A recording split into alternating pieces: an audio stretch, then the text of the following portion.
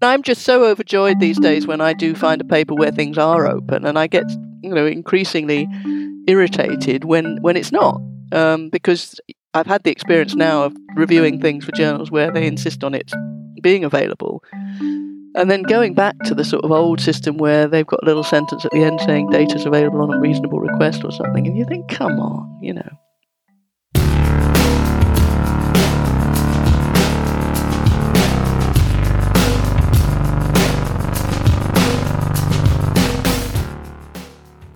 Welcome to Everything Hurts. My name is Dan Quintana from the University of Oslo. I'm here with James Hedders from Northeastern University, and we are joined by a special guest, Dorothy Bishop, who is a professor of developmental neuropsychology at the University of Oxford and a fellow of the Royal Society.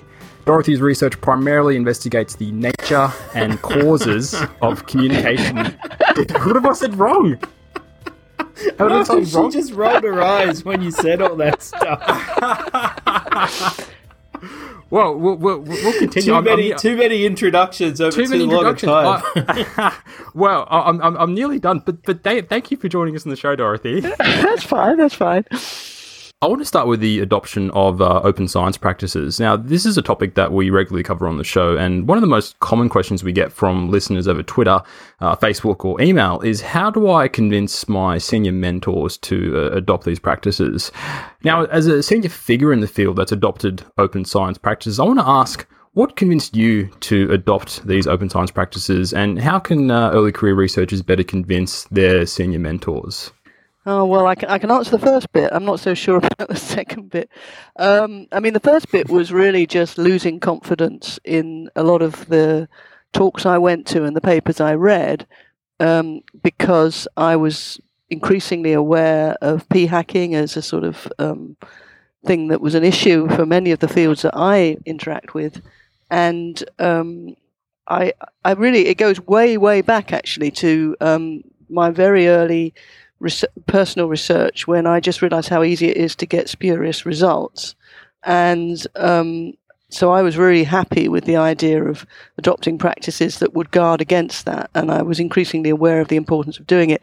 I am baffled by the number of people who are senior figures who I had always, liked their research and think they do good stuff, who don't get it. And I don't understand why they don't get it.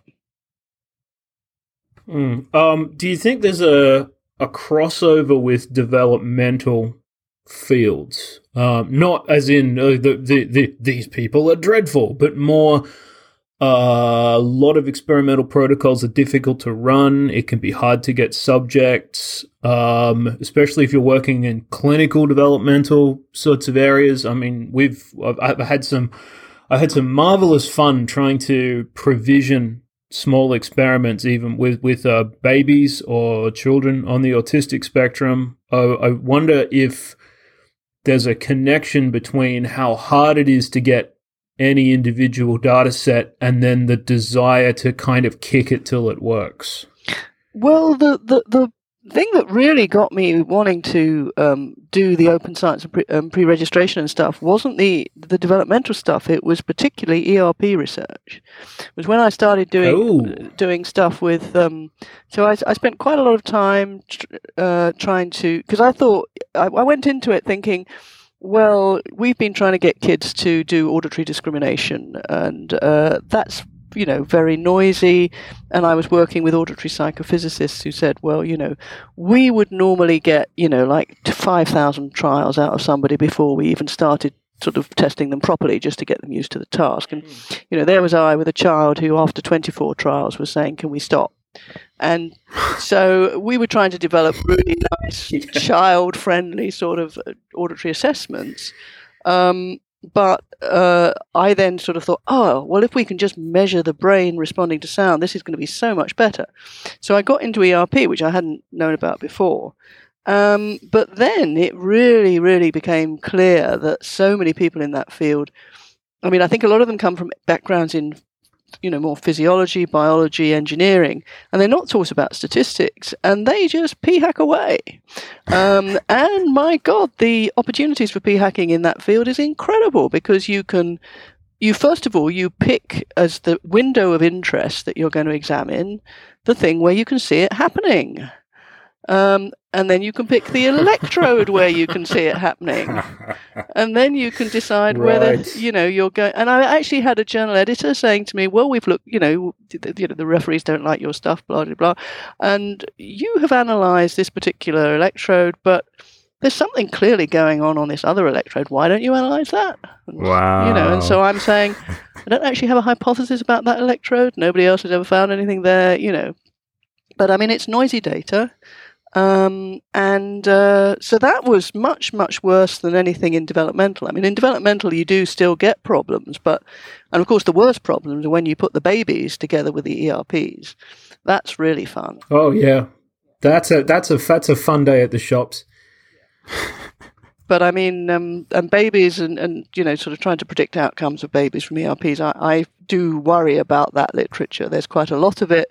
And of course, it's the holy grail to sort of get a very early measure that will give you some insights into predicting. And, I think people do it for the best of intentions, but I really think unless that stuff is pre-registered, it's very hard to have confidence in it.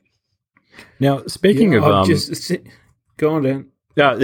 Speaking of pre-registration, I saw on your blog last October that you said you would award £1,000, which is about $1,300 to anyone that replicated this underpowered genetic polymorphism and brain structure paper. Oh, did I? I forgot about that. Have you had any takers? Has anyone come to claim? I have not had any takers, no. But that's the other area, of course, where you enter the realms of, my God. I mean, so of course genetics is interesting because they got wise to the problems quite early on. There's a wonderful book by Jonathan Flint and his colleagues, which I use as a course text when I teach genetic stuff. And he does sort of psychiatric genetics, and he describes it absolutely what it was like in the age when every week there was a new paper describing some new genetics discovery, which of course wasn't going to replicate because they had far too much stuff. And he writes in a very amusing way about this and what a disaster it was. But they then sort of realized that if they didn't clean up their act, they'd be in trouble. So they started insisting that you replicated before something was publishable.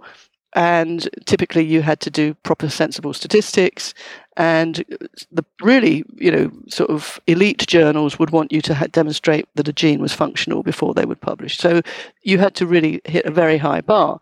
Unfortunately, what happened is that the neuroscientists came late to the game at a point when anybody can send a spit sample off to a lab and get back DNA, and they don't know any of this stuff. So they're going back to where we were with just sort of let's look at a few SNPs and find a few correlations with a few brain areas or even ERPs.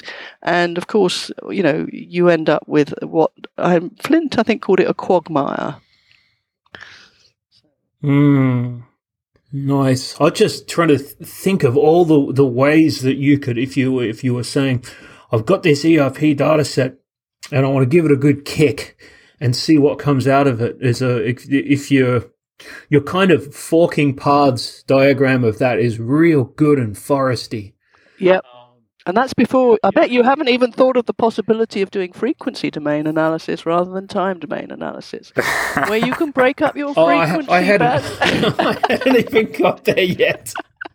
I hadn't even got to analysis. My brain's still going, what could you, because you choose the electrode site. So you choose it for people who don't do ERP research. You choose the place where you are making a dipolar comparison or a combination of dipoles on the outside of the head, and then you choose the direction and region of interest, and then you get into all of the processing steps that you could take, all the averaging methods and frequency analysis. So it's it's an amazing storyboard for let's kindly call it creative science. Yeah. So so I didn't mess much with frequency analysis in the early days, but I did work with my graduate student, Hannah Hobson. That was the first ever registered report that we did, and we did it to look at the effect, to look at a phenomenon known as mu suppression, which is all defined in terms of frequency bands. And like every paper has got a different frequency range for the frequency band.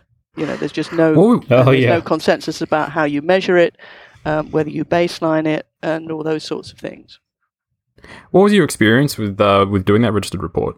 Well, I've done 2 now, and I like it. I mean, but it's tough. It's really. I think the interesting thing is that it seemed first of all as if it was going to be a doddle, because you just, you'd say what you're going to do, and then they'd accept it, and then off you'd go and do it. And of course, it's not like that, because you submit your initial paper, and Chris Chambers bounces it before he doesn't even get to referees. Chris Chambers is a tough man, and he says, "Oh well, your power analysis is up the creek. Go away." And I'm not, I'm relatively new to power analysis, and we weren't quite clear what we were doing, so we had to go away and find out how to do it, and work out that we needed more participants than anybody had ever had in the entire universe of ERP research. And so God. we then. Thanks, Chris. Yeah. Thanks, Chris. Thanks, Chris. So, but this was Hannah, my student, was great. She was up for it. So she said, "Right, I'm just going to test loads and loads of people." So we write it again and we send it back to Chris. And Chris says, "Right, you're going to get. We'll send it out to reviewers." Oh no. I think at that point he said, "This is over ambitious. You're trying to do far too many things in one study. Cut it down. So we cut it down. So then we get as far as getting to reviewers, and of course the reviewers then say, you haven't control for this, you haven't control for that, you haven't control for the other," which, of course, with hindsight is incredibly useful, because you want to be told that before you run the study, not after you've done the study. And this was a phenomenon I hadn't ever worked with before, so I, wasn't particularly good as a supervisor. So we have, but the controls included things like measuring EMG as we ran the experiment, which I had never done in my life. So I had to sort of run down the corridor and say to my mate, who does EMG, "How the hell do we measure EMG?" And we had to measure EMG. And this all took, this poor woman is doing her doctorate and is on a relatively short-term, time scale with funding about to run out. So she's getting a bit apprehensive, but in the end, we measured EMG and we had to do some other controls. And she tested, they wanted us to have this control that allowed us to drop people who were not attending to these incredibly boring stimuli. And about a third of the Oxford students she tested were not attending to the stimuli. So she tested a total of 99 people, I think, to get 64 people. No. 99 people in an ERP study. Oh, and then my heart goes out to your student. Was with the EMG, because apparently you get these sweaty rugby players that you have to chuck out because their EMGs are all over the place. So it was a big effort. But, of course, the brilliant thing was, at the end, she wrote it up. We had it more or less written up. We didn't have to do very much. We just described what we'd done. And then one of the reviewers said, "Well, this is all very nice and good, but it would be incredibly nice if you also would do some source localization on this, because it would be so interesting to localize a source." And I knew from previous experience that I vaguely could remember how to do that. I'd done it before, and then I knew I had a zillion other things. Hannah was leaving to take a job somewhere else, and so I thought, yeah, I could do that, but really, So we just wrote back and said, "We've deposited the data. If you would like to do the source localization, there it is." And Chris, of course, said, "Well, yeah, that's fair enough. They hadn't asked for that before, Yeah, so, you can't change things around with the stage 2. We could have thought we would do it. It wasn't a stupid idea, but it was just, this is, I think, how a lot of studies which don't get pre-registered get killed and never see the light of day, because the referees have a bright idea, something it would be nice to do. Meanwhile, the postdocs sort of gone sailing or taken up another job or, all sorts of things, disappeared. The PI is busy with other things. And I think there's a huge waste of stuff, which I think registered reports is very, very good, not just from improving the science, which it certainly did in this case, but it just avoids all the waste of things that never see the light of day because they hit referee, objections late. Basically you can't backtrack on what you've said is an adequate amount of work. You've already pre-agreed to do it. So they can make suggestions. Why don't you try some source localization? But you're under no obligation to open up Brain Vision Analyzer and rip through it and try to figure out what's going on. You can just say, yeah, that doesn't, we've already done the unknowable part of this, and now we're on a schedule. But actually, seriously, too. I mean, although we said it with a sort of slight sense of up yours, I mean, there was a sense of, this wasn't a stupid thing to do, and somebody can do it. I mean, the data's there, So it's a suggestion that it will be out there because the referee, reports are there. So. Yeah, I wonder if there's a place for an outlet for something like that. There's a journal of reanalysis or something where you take a data set that's that good, and obviously if it's enormous and it's carefully collected and it's that well controlled, it's a good solid data set. I wonder if there's a way to register like homeless analyses like that for other people to do them. Well, because that happens with our stuff all the time. There's so much that's left on the table when people have got focused questions from other physiological signals, and then they just leave it in a heap. Yeah.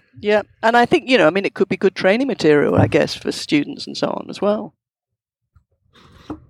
Now, you mentioned before that for that particular register report, you deposited your data. I've seen this is something that you regularly do with a lot of your papers, but what's your experience been with this? Because a lot of people are really hesitant to do this. Like, forget about assuming that all the privacy issues are taken care of. People are still really, really hesitant to deposit their data. So I was wondering what your experience with that has been. Well, I think there are a number of different issues, and I have one hesitancy about some sorts of data depositation. Is that the word? Deposit. Anyway, whatever. Which is, people can come along behind you and p-hack. And I think that's interesting. We worry about p-hacking for the researchers who get the original data, but you can have a risk. And this is more likely with big sort of, epidemiological data sets that somebody can dive in. And if they're allowed completely unconstrained access to it, they can snoop around and find what they want. And the best example of that I know of is somebody who went into some data from the CDC, the Center for Disease Control or whatever, big data set, and managed to find that if you took children who were black boys vaccinated in a particular period attending a particular nursery, there was a link between autism and, vaccination. And it was clearly forking paths, right. But it created havoc. And, it's a story, once it's out there, you can't put it back in the box. So that is something that I see as a concern that one, for certain types of data, has to worry about. I think our ERP data, I don't think, anybody wants to be nerdy enough to try and p-hack their way through that. I doubt it's a risk. The other thing, though, that is, of course, the concern is that, there's bound to be problems with it. And I have deposited data and very, very shortly before depositing it found that there were errors in it. And, if that happens, then you really are, sort of feeling very vulnerable. But then I think what I've learned, and when I blogged about that, what happened was that actually some people from sort of computational sciences commented on it and said, of course there's errors in it. There's always errors in it. That's why you put it out there so people will find them. That's what computing people do all the time. There's this sort of, and that really made my attitude much more relaxed about it. Huh. That's almost reverse to the sort of attitude that we have in the biomedical sciences. Yeah, where you think it's going to be, like career destroying if somebody finds that there is an error in your data. But I think, don't think I've ever had a data set where it hasn't had errors in it, and I'm trying. I don't have enough time, but I'm trying to go back in time through old data sets and put them up online. Nice. And reanalyze them, and every time there's a sense of, will I actually get the result that I published? In the old days we were much more cavalier. I didn't check. The thing about putting it all up and making it open is, you check it over and over and over. But that's good, right? So that's how science should be. Yeah, that's been that's what Dan does. Yeah. He crinkles up his little forehead and he goes hunting. He's complained about that several times. That's been my exact experience. So many times I'll check that and thinking, I'm going to post this, but just double checking my R script, sending it to colleagues to make sure they can do it. And I almost always find something, not huge errors, but small enough errors that would be potentially embarrassing. So I think that alone is a huge benefit of actually doing these things and depositing your data sets. But speaking of errors in research, I think one of the most common, when it comes to questionable research practices, one of the most common defenses that we see when people are doing stuff and they're trying to defend other people who are up against it is why are you singling out this person? Everyone is doing it. And I think we've most recently seen this with when it comes to Robert Sternberg. A lot of people have come to his defense. There's Robert Sternberg, who recently stepped down as the editor of Perspectives, a psychological science, for questionable citation practices. But I wanted to hear what you think about this sort of everyone is doing it defense, and what sort of response you have to this type of argument. Well, I don't think they should be doing it. It's very simple. Well, that clears that up. Next question. And I particularly don't think they should be doing it if they're in a position that he's in. And so I did blog about this because I felt, it's one thing for, some little nobody in the middle of nowhere to being a bit dodgy and trying to embellish their CV in dodgy ways. But, I mean, he's supposed to be a role model. He's supposed to be a sort of leader in the field. And that is really bad because that is so corrupting if it is seen as normative because it's okay for somebody like him to do it.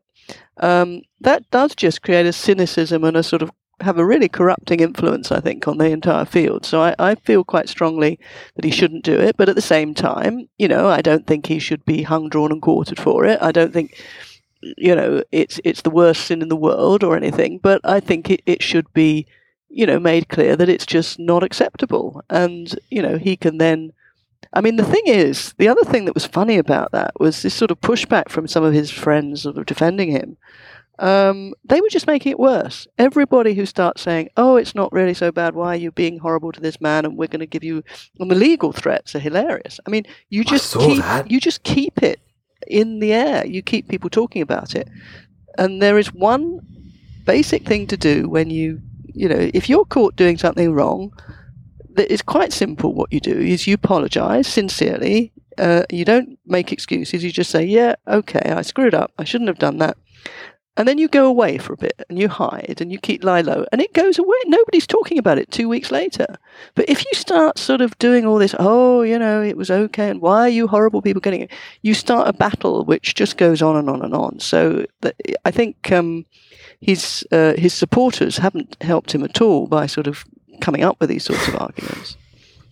We've had a few moments where if you ask for someone's data because you find something that's suspicious, yes, and you ask for the data and they say, what do you want this for? Who's your primary supervisor? Do you have enough teeth to be requesting numbers from me, you bloody little poor person? Then your back goes up immediately and you think, what is this person hiding? Why are they so invested in this? I just wanted to see if there were any sevens. I mean, it wasn't even a thing. And now we're having a discussion about it and I'm talking to people and they've found something else and now I'm trying to get the journal involved and yeah. No, I had this funny experience so we did a paper where we were looking at I just wanted to do this because I was getting very fed up with all these neurogenetic papers where they were, like I said earlier, they were sort of doing basic neuroscience and then just adding a few genetic variants into the mix without really understanding the genetics. And I wanted to just sort of look at the errors that you got in that sort of field. So I was sort of, in a sense, error hunting. But at the same time, I didn't want to name and shame. I just sort of wanted to document what was going on in a sort of polite way as possible. But it meant that for every study we had, we did a little synopsis of what we thought they'd found and what the effect size was. And, there was just a sort of single sheet with a list of things that we were evaluating, like sample size, power, effect size and things like that. And everybody whose study was featured, we sent this to and just said, could you just check we've got this right? And there were some people who said, no, you didn't get it right. And it was good. They corrected us.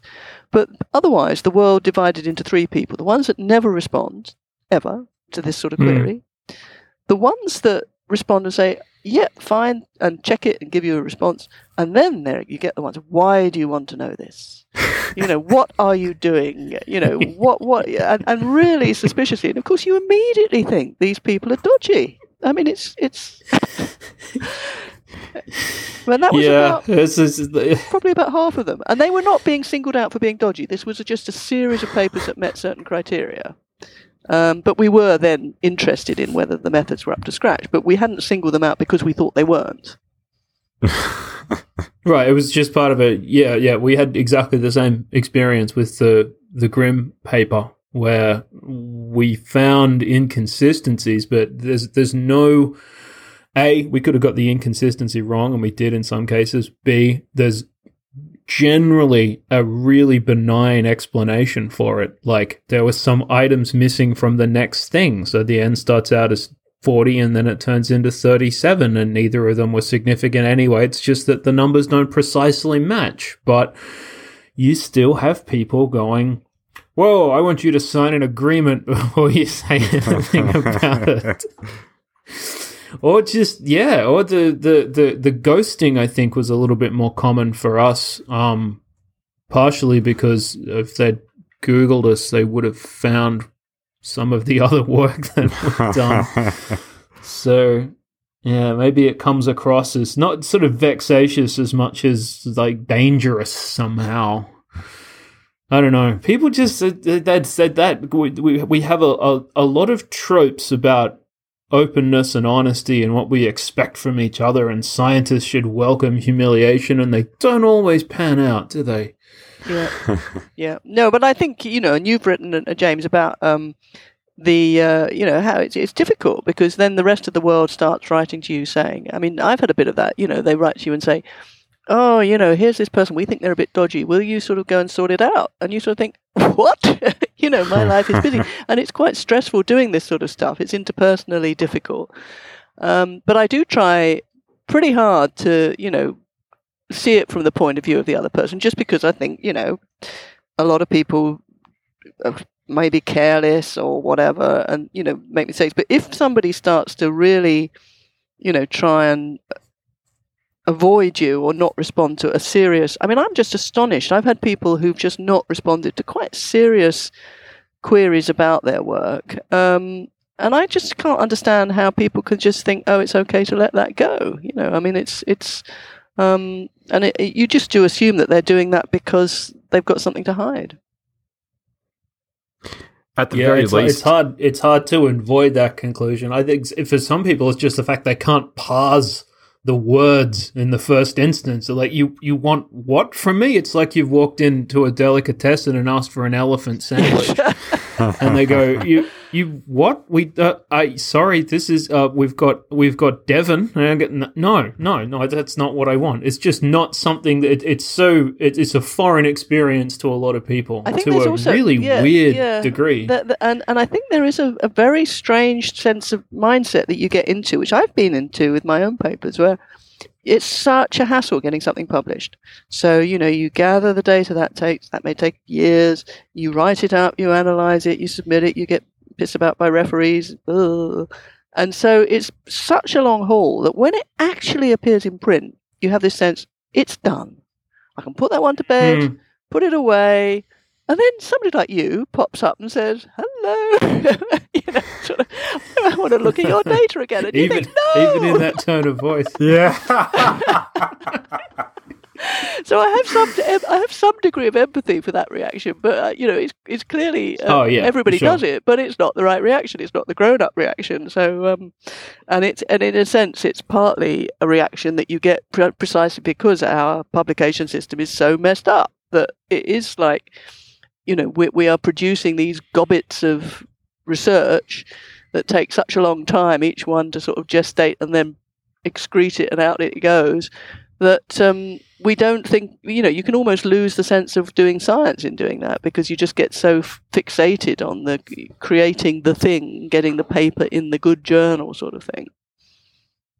Yeah. Well, it's another argument in favor of open data. I never have this conversation ever again. Just stick it out into the world, and let the world deal with it. If someone's got a problem with it, they can find it themselves. Yeah. Yeah, no, Off you go. I mean, Have a I'm look. just so overjoyed Love these it. days when I do find a paper where things are open, and I get, increasingly irritated when it's not, because I've had the experience now of reviewing things for journals where they insist on it being available, and then going back to the sort of old system where they've got a little sentence at the end saying data's available on a reasonable request or something, and you think, come on, Yeah. What about unreasonable requests? I don't understand that. Data is available for unreasonable requests. If Well, someone that's starts you, the email with, clearly. listen to me, you hairy slime ball. Give us your goddamn numbers. See, I would probably respond better to that. But I think when they put reasonable, they're thinking exactly of people like you as the people who are not reasonable, who they're not going to respond to the request. I find that very funny because I've had plenty of obviously you've got some crossover with physiological measurement, and it's reasonably common for people to ask other people for signals, especially if they're trying to build an algorithm or do machine learning stuff, or they're trying to familiarize themselves with a multi-use tool that might do filtering or sectioning or something like that. So people do trade data sets, and I am way more polite than the people who write to me asking for data. So the idea that I'm making unreasonable requests hurts my feelings a bit. I should really be turning up people's inboxes going, give us your numbers. Get on with it. Oh dear. Yes. We are going to take a quick break and we'll be back soon. If you enjoy listening to Everything Hurts, the best way to support us is to spread the word on social media. Our Twitter handle is Hertz Podcast, and you can find us on Facebook by searching Everything Hurts Podcast. That's HERTZ. If you have any comments or suggestions, please let us know. Our Twitter and Facebook inboxes are open. You can also email us at everythinghurtspodcast@gmail.com. That's everythinghurtspodcast, one word, @gmail.com. Now, back to the show.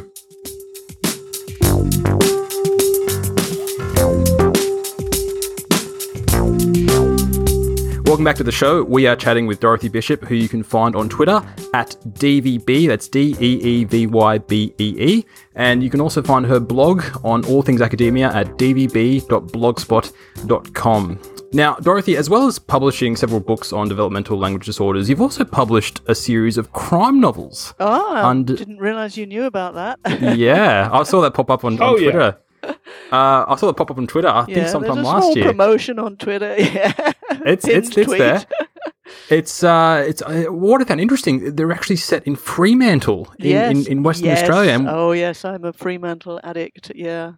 It's very nice there, and we actually have a number of Western Australian listeners. I think I saw on Hertz Twitter that a lecturer somewhere in Western Australia has assigned the show as recommended listening. So there's a whole bunch of students who have been forced to listen to James and I. So hi.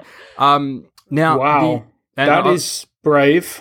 That's very brave. And I saw the title of your latest book is the case of the threatening tweets. Yes. Which it's very very very timely at the moment.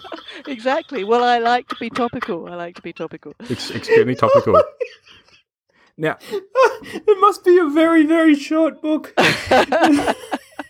Now, academia is it's insanely competitive, and it hardly leaves room for any other pursuits, especially if you have a young family, which I'm finding out at the moment with a 3-month-old baby. So I was wondering, how do you carve out time for these non-academic pursuits, and why do you think this sort of stuff's important? Yeah, well, I don't have a 3-year-old, which I think is great. I just have a husband who's retired and likes to cook for me, so that's good.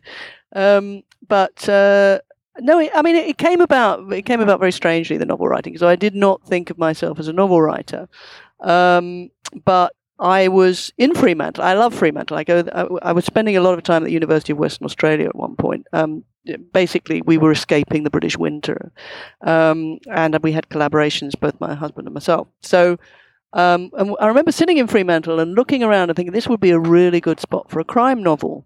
To set a crime novel, just because it's got such a diverse collection of people. Basically, you've got the sort of hippies, and you've got the Italians on the docks, and you've got the cruise people, and so it's an interesting place. And I thought no more about it because I didn't think I was into novel writing until we got back to Britain, where we came from like 30 degrees Fremantle to freezing weather in Britain. And in fact, it was one of the big snows where you couldn't actually open your front door because there was all this snow. And I was jet lagged. So I was awake in the middle of the night. I didn't want to work. I really didn't feel like working at all. My brain was in, no gear to work. So I just started sort of thinking I'll try and write this novel that I'd thought would be a good novel to write. And I found I enjoyed it because it is the antithesis of academic writing. Because you just make stuff up. And it's just there's no constraints. You can do what you like. So you're sort of writing away and your heroine gets in a tricky situation and you can't work a way out of it. So you just sort of backtrack, change the plot, kill somebody off, So, but I enjoy making up plots, and I quite enjoy weaving in science themes or sort of themes about. The threatening tweets is all about the sort of it is about the sort of things that are happening currently with fake news and the rest of it, and with people weaponizing Twitter and going after scientists who views they don't like. But at the same time, it's just fun to do it. But I don't regard myself as a great novelist, but I've got a small following of people who seem to like it. But I think it's the sort of not quite chick lit, it's more like sort of crone lit, so that most of the people that like it are sort of women of a certain age, because the heroine is a sort of 60-year-old sort of bumbling Australian woman who tends to not be taken seriously because she sort of looks as if she's not very serious, and yet she's got a very piercing mind. It's a bit like Miss Marple, but in Australia. If you know about Miss Marple, you probably that reference probably. Isn't your cat named Miss Marple, James? What? Didn't you name one of your cats Miss Marple? Dan, you have to get some more sleep, mate. Either that or you've got a serious unstated oxy addiction. Why would I have a cat called Miss Marple? I swore you did. This is what happens with. I think you're slowly cracking up. I think you've mixed up your psych meds with your kid's bloody junior multivitamin. So what are your cats called? How many cats have you got? Your cats are a common reference in your tweets. Oh, I'm very fond of cats. I've only got one cat, but we volunteer at a cat shelter, so I take photos of them and show people. And there is actually the quiet benefit to that, which is the sort of understated part, is that we've actually adopted 2 of the cats from the shelter to different people that we know, and part of that is because they see the silly photos, and people sort of get to know them, because obviously the best way to do that is you can't just say, oh, come to the cat shelter, it'll be a good time, but you get a photo of one and you go, this is Cleo.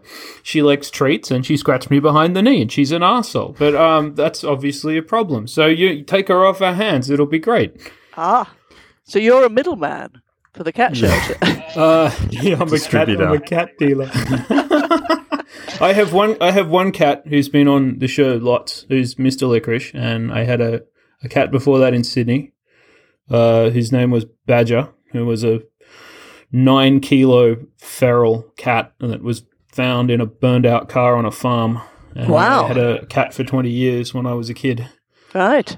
So I've had a cat at every point in time since I was 5. Right. Okay. Now, yeah, but not one called Miss Marple. No, not one called Miss Marple. Now you have to do that, James. Now you have to do that. Now, speaking of sorry, we're digressing. I'll rename one at the home. No, that's fine. That's you're supposed to. Speaking of cats, I want to talk about YouTube. Now, Dorothy, you've got an excellent YouTube channel about raising awareness for developmental language disorders, which we'll link to in the show notes. Now, there's several ways that scientists can go about communicating science. So, why did you choose video? Well, again, there's all these things. There's always a long story, but essentially, this goes back to me being fed up that I was working on a condition that nobody had ever heard of, and thinking we've got to raise awareness, and getting together with some colleagues that thought, yeah, that's a good idea. But my initial idea was that I would sort of do a video about developmental language disorders that would be like one of my lectures for the sort of general public, which would last about 20 minutes, and I would explain everything we knew about developmental language disorders. Unfortunately, I was stopped by this, in this idea, by the fact that a friend of a friend who was involved in all of this is a public relations person, a sort of quite high-powered agency who wanted to do some pro bono work for us to help us. And she just laughed and said, you do realize that nobody listens to videos for more than 3 minutes these days. You cannot give a 20-minute talk about developmental language disorder. Nobody will take any notice.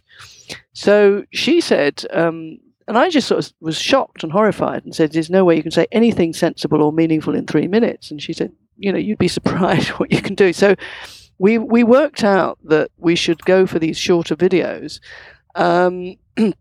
And they're a sort of mixture. I mean, the more glitzy ones are professionally made are more sort of almost advertorials. But there are other ones that she said, Dorothy, if you're really burning to do the sort of evidence-based stuff, you can, just point a camera at yourself and be a talking head, and people will listen to it.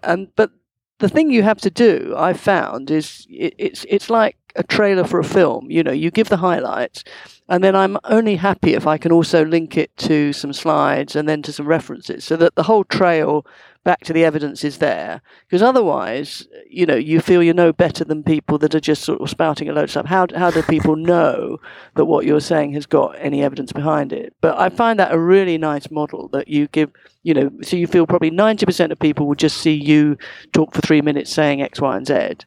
And then a few of them will go on and want to sort of follow up, what's the evidence behind that? And they'll look at the slides. And then the real nerds will go to the reference list and read the actual articles behind it. But you have the whole trail there. And it seems to me that works quite well, and I got quite addicted to doing it. It's a really nifty way of actually of communicating science. I know someone else that's doing it really well is Andrew Whitehouse. Yeah, is he? He's my ex not PhD. He was a postdoc with me. Oh, was he? Yeah. Oh, wow. Yeah. I did a paper with him last year or two. But he's doing some fantastic stuff. I think it's called 60-Second Science. And he's posting it on YouTube and on Facebook, and it's getting an incredible amount. Yeah, it's amazing. He's kept quiet about that. I will check it out, because he's already been very interested in communicating through things like the conversation and sort of generate. He's very good at that sort of public engagement. I didn't know he'd been doing that. I should check it out. It's and I think a lot of scientists seem to be a bit hesitant about doing the whole talking head thing. I think some people can be a bit reticent because they're like, I don't want to make it about me. What do you think about all that? Oh, I don't know. I mean, I think it depends on the area you're in. But I mean, if you're in an area like mine, which is a complete Cinderella subject, nobody's ever heard of it, you've got to do something to get the message out there. And so I just really got. I mean, I always tell my taxi driver story that, you sit in a taxi and they say, what do you work on? If they've got a conversational taxi driver, and you say, developmental language disorder, and they say, what's that? And whereas if you say to them, I work on autism, and you ended up saying, it's a bit like autism, it's a bit like dyslexia, and then they would understand because they knew about those, and they know somebody who had it or whatever. Why had they never heard of developmental language disorder? So we're really trying to put it on the map and get people a bit more aware of it. And so I didn't sort of feel... Yeah, I mean, I didn't feel I could have the luxury of sort of holding back and saying, oh, no, I can't face doing that. I mean, the big problem for me is not so much that potential sort of being perceived as self-promotional, so much as just time. I mean, time is always the big limit that you have to, and the older you get, the more you're very conscious you've got a limited amount left and you want to spend it wisely. So you don't want to sort of waste it. But I think... I used to think when I started in the field that if I did a bit of research and I published a paper showing something that, the general world out there would know about it, and then you realise absolutely not, and that the policymakers and the practitioners are all going on their own merry way, taking absolutely no notice. So that, as an example, I mean, there's not just me, but lots of people have done studies showing that it's really hard to predict at the age of 2 which children have got language problems. So you might be a very late talker, and you might be going on to be absolutely fine. So until we can predict it a bit better, it's probably not a good idea to put tons and tons of resources into 2-year-olds, because you're ending up putting your scarce resources into kids who are probably going to get better anyway. An awful lot of them do. What happens is that people say, let's treat all these 2-year-olds. And of course, they all get better and they think that was a really effective treatment because they all get better. Not realizing that. Not realizing they didn't have the disorder in the first place. Oh, man. So, I mean, and it's incredibly important that if you do have a 2-year-old that you're keeping tabs on them and monitoring them and so on. But I look like I'm the big nasty lady because I keep coming in and saying, is all this early intervention really the best way of spending our scarce resources? Because a lot of these kids are going to do just fine with no intervention at all. And that has been known for what? Since the 1980s. I mean, there's more and more and more studies that shore it up, but it's just a finding that at that age it's too early to predict who's okay and who's just a bit slow to get going and is going to take off like a rocket. So it's things like that made me realize that, I actually have to put it out there. So that's, I sometimes write bits about that in blogs and I put it on the videos because those things get looked at by a different audience. But it's very clear that people do not read the academic papers. And there's a whole load of other instances like that in my field where I feel surely that we've already demonstrated this, but, people just are sort of ignoring it. And I guess, you don't realize as an academic how many people just don't read the academic literature. Oh, that's depressing. How many academics don't read the academic literature? Yeah, well, exactly. There's that as well. But yeah, I've been suffering through some of this in the last few days. I'm trying to quickly sum up 40 years worth of stuff and finding things that I really liked and being surprised by the fact that they have 7 citations since 1981, which just seems sort of, they should have been flashier. Should have had more parts. Yeah, well, I mean, it is a problem because, I think this is perhaps a real difference between, there's a cultural difference, and I think Australians and Brits are probably more alike in this, in that you don't like people who go around being self-promotional, and the last thing you want is this, when your university starts, they come along and say, how to use Twitter. And their idea of Twitter is that you use it to promote your papers. And I keep saying, no, people who promote their papers on Twitter, nobody will follow them because it's really boring having people who promote their papers on Twitter. So you don't, you've got to be careful in how you promote things. But the interesting thing is, certainly for the stuff I do, you discover there's loads of people who are really thirsty for this stuff and want this information if you can put it out in a format that they can, interact with it and find it. Yeah, for sure. It's good fun to have a kind of a coordinated media strategy sense when it came to this. I got to do a bit of that recently, which was great fun with this Goosebumps thing. I thought very carefully about how I'm going to do it and basically turn the preprint into the recruiting tool for people who are going to eventually go in the next study. And started out with 30 rare people, and then on the back of everything that went together, as I'm talking to journalists, I make sure you include my contact details so anyone who fits the bill can come back to me on the other side. So we went from 30 people that took a few months to find to more than 100 turning up sort of by themselves in my inbox. Hi, I can do that. How are you? Yeah, there's I've had the same experience here with the kind of university management. There's someone in a room somewhere who had a bright idea, and it's that you should go out and promote yourself. It's good for you and it's good for the university. And it's sort of they think that it's a product. They think it's something that represents a value proposition to other people, rather than something that's really difficult to engage with, even on a basic level, and is incredibly specialized, and you can't just sort of insert it in people. It's not half a dozen bagels for half price. It's, it's complex concepts and ideas, and you're requiring serious time investments from serious people if they're going to pay attention. Yeah, I hope there's university media people listening to this. You're all hacks, and you shouldn't be employed. Now, before we finish up, we always like to ask our guests some questions about their career. So we wanted to ask you, Dorothy, what's one book or article that you think everyone should read? Yeah, it's an interesting question. I've got so many I could choose from, but the one that at the moment is at the forefront of my consciousness is a book by a woman called Naomi Oreskes. It's called Merchants of Doubt. And this it's like almost like a novel. I don't know if you've come across it, but she's a fascinating woman because she started as a mining engineer or something in Australia. She worked, but she's become a historian of science. But she's basically very interested in climate denial, and she was documenting the history of how this all came about, and noticed these huge similarities with the campaigns against, the tobacco lobby sort of denying that smoking was a problem, people denying that acid rain was a problem, and actually found it was the same people, some of the same very senior people who were behind all of these, what is called merchants of doubt, sort of casting doubt on stuff.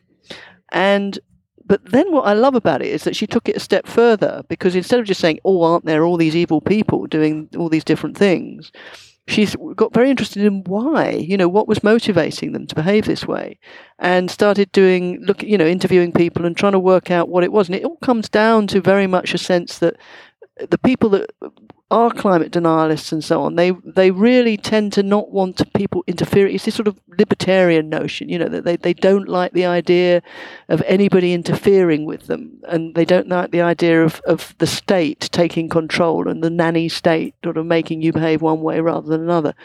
But this book is just like, you read through it and it sort of documents all this stuff, and so it's great because it's a good read. But it's also just taught me so much stuff that I didn't know, but that was of enormous importance in sort of understanding what's going on at the moment with a lot of the sort of fake news and all of that sort of stuff. Yeah, the motivated reasoning. And casting doubt on Have you stuff. seen the film?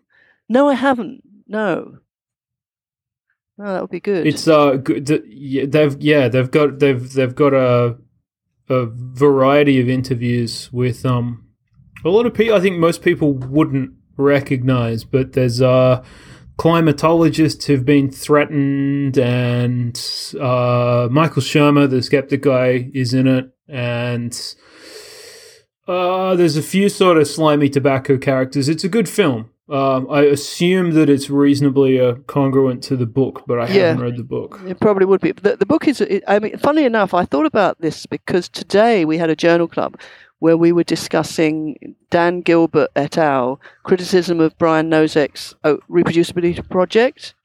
And the reproducibility is not statistically indistinct from 100%.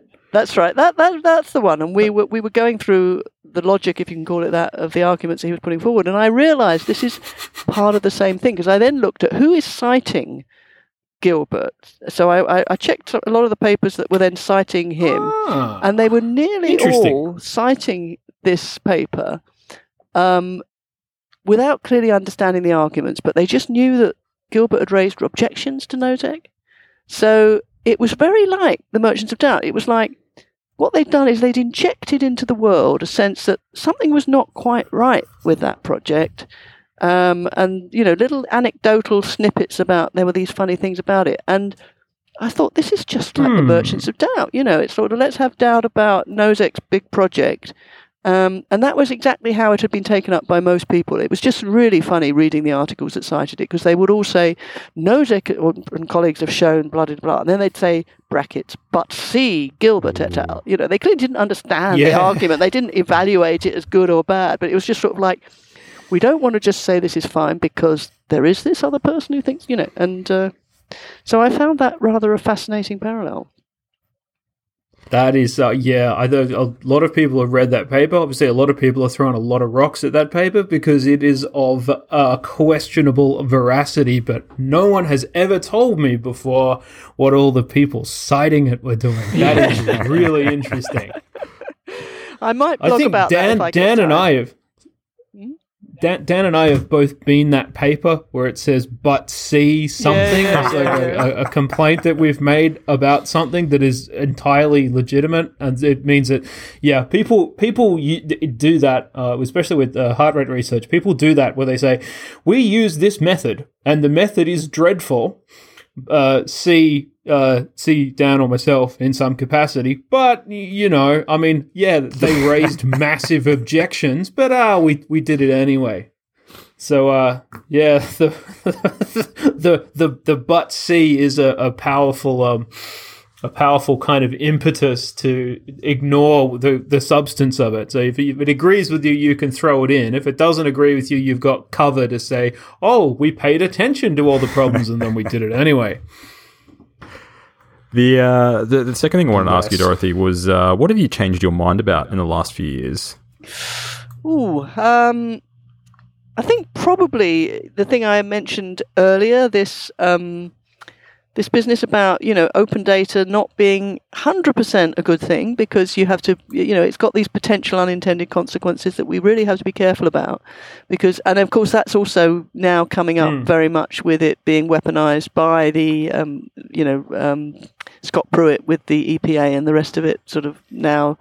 That sort of, if you haven't got open data, therefore we're not going to take any notice of anything you've ever said. I mean, I think there's always the forces of darkness marshaled there who are going to try and use, and most of them, fortunately, the impression I get is that most of them are just not very clever and not very good at doing this. But if you get a clever person behind trying to sort of, get the better of you and distort science or use science for its own evil ends, bad things can happen. And I think, but the thing that I think we're most at risk of is people just saying, "Oh yeah, there's all this wonderful open data," and then diving into it and using it to make their own argument for some, for anti-vax or whatever. I think that's already happened, and presumably it could happen with climate science too. So my own view, and I've thought about this long and hard, is that for certain sorts of data sets, it may be that you just should require those who want to access the data to pre-register what they're going to do with it, so that they're not allowed to just sort of snoop around in it and do whatever they want. But that's I think a sort of more nuanced view than I had perhaps 10 years ago. Yeah, definitely, yeah, for sure. You're convincing me during the course of this conversation, because we obviously have a bias towards whatever data we deal with on a day-to-day level is how you imagine data typically exists. So you don't cast your mind into all of the contexts in which data could be given away and what that might actually mean. So it's just there are very nasty people out there who will want to misuse it and distort it in various ways, and so it is just important to not be naive about it, I think. It's something one argument to that is, of course, you can wait until they produce whatever kind of rubbish and then push back against it. But again, what we're going to now call the Gilbert effect. Yeah. The moment it's out there, the barrow will be pushed, the articles will be written, and people will jump on the consensus the same way they jumped on the data, as an opportunity to promote a viewpoint that's not necessarily supported by the evidence.